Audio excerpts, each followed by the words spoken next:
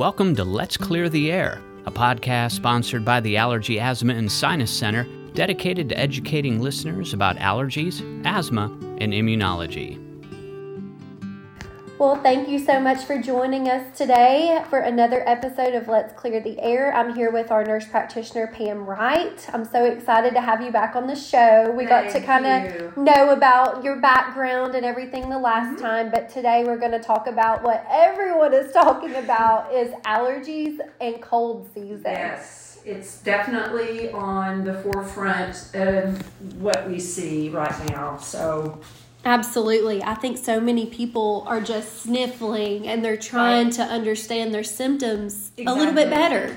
The kids are back in school, so you've got that respiratory kind of viral thing going on, and so it's ragweed as well. So we're seeing an increase in ragweed over the last couple of weeks, so it is sometimes hard to tell.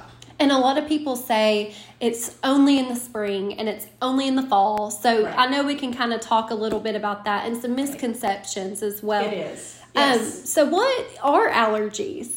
Allergies are an immune response to things that our body doesn't like. Okay. And allergens can be inhaled, they can be the tree, grass, weed, pollens, dust mite, cockroach, cat, dog, and mold. So there's a lot of things you can have allergies to that's in the air right now. And obviously things that you get exposed to at home, like dogs and cats and dust and mold and those kinds of things. Okay, so is there a difference between someone that is allergic and someone that's just fighting a common cold? That's a really good question, and that's something that we see a lot. There are certain features of both cold and allergies that they kind of overlap. You can have the same symptoms with a common viral cold that you have when you're exposed to things that you might be allergic to. When you have a cold, there are certain aspects of the symptoms that are different, and that helps us kind of determine the difference between a cold and an allergy exposure reaction. And what kind of symptoms are those? Typically what you see with the colds is you're going to have drainage, runny nose, except a lot of times with colds it's thicker, it can be colored drainage. Allergies are more clear, more thinner mucus comes out of the nose. And sometimes with colds, some people will have body aches and fever. And we tell our patients that body aches and fever most likely will not come from allergies and allergen exposure. There are also, with a cough, you can cough with a cold, you can cough with allergies.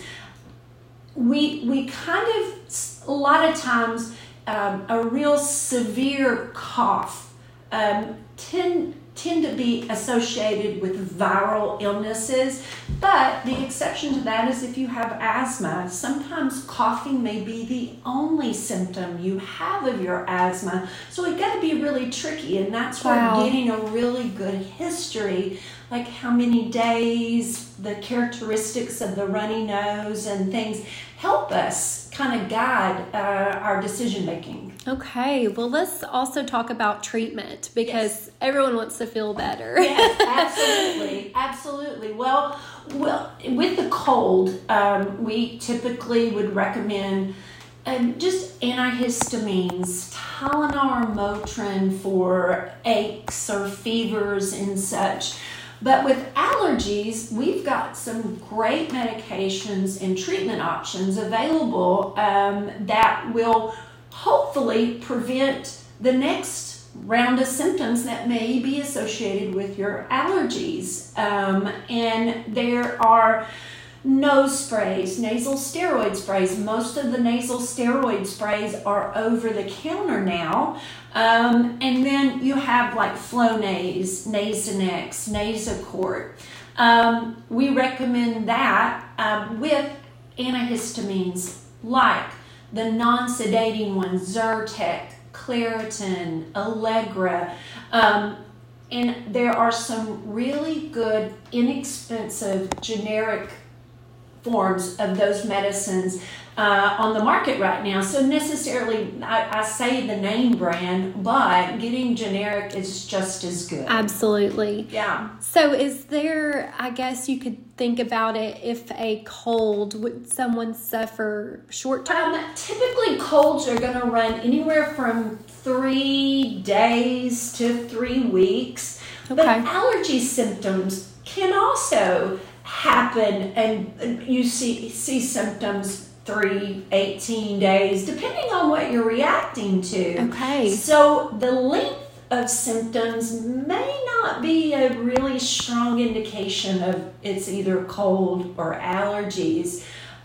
So that's kind of a rule of thumb there.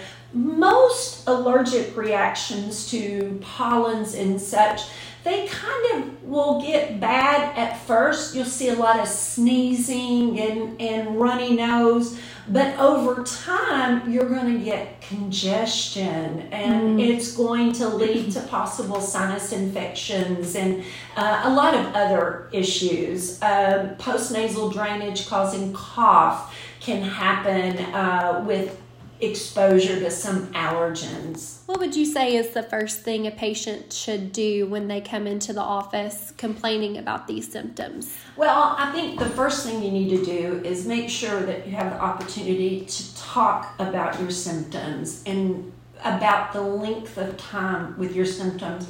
And then we ask questions like, well, how often do you get colds? Does those colds happen at certain times of the year, each year? And so getting that history, you can kind of determine that maybe this might be an allergic cause, and maybe we need to ask more questions about their exposures and such. So we do take the history into play with how we determine if it's a cold or if it's allergy. And then what's that next step? Would it be an allergy test? Yes, that once we get a history, we do some testing. We do allergy testing. There's 2 parts to our test, but the most important thing is that it's really not bad. It's very easy. There's a lot of people who are fearful of testing, and every time, these same people who are fearful, when they're done, they just look at you and go, is that it? Is that it? Yeah. So testing is not scary at all.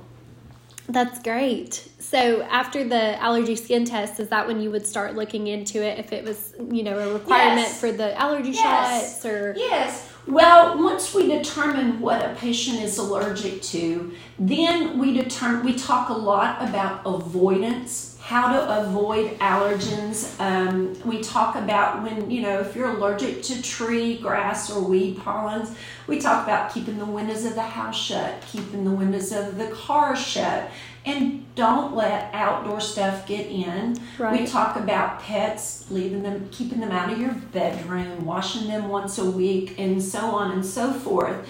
And then we talk about treatment, and we talk about what they've been on in the past. Is it controlling the symptoms? And a lot of times, we talk about what medicines they use. Okay. And are those medicines effective? And the majority of people that come to our practice have already been on all the good medicines, all the stuff over the counter, because again, you're getting nasal steroid sprays over the counter. So those patients, and any patient who has long suffering or gets frequent infections and needing antibiotics, we talk about allergy shots. Allergy shots is a way that we can possibly cure the allergies, so they're not getting the sinus infections, they're not getting those missed days of school or work. And they're very successful. Allergy shots are very successful. That's great. So this would also lead to a better quality of life. Absolutely. A lot of times patients are able to go outside, participate in baseball and softball and football. Once we get all of the allergies under better control, they like to maybe get out, work in their yard, doing lawn work and mowing grass. Whereas before, they stopped doing it because of the severe eye and nasal symptoms they used to have. So it definitely can change the quality of their life. And it's fall. It's almost time. It's fall, y'all. It's almost that time. That's the fun season. It is, and that's when you want to go out to the football games in the evening, and you want to get that last bit of summer in. And so it would allow you to enjoy those days. Instead of having to leave somewhere early or, go, get away from, can't go to this person's house because you're sick. Absolutely. Yes. And so it does improve so many aspects of their life. That's great. Well, thank you so much, Pam, for being here today and kind of going over this, because it's really important for everyone to know. Absolutely. And this is, we are seeing a lot of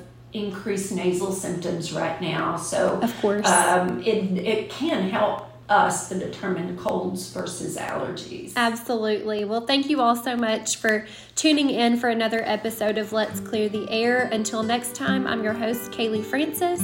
We'll see you again. We hope you've enjoyed this episode of Let's Clear the Air. Please consider following this podcast, and remember, if you want helpful and accurate information about allergies and asthma, our allergy experts are here to clear the air.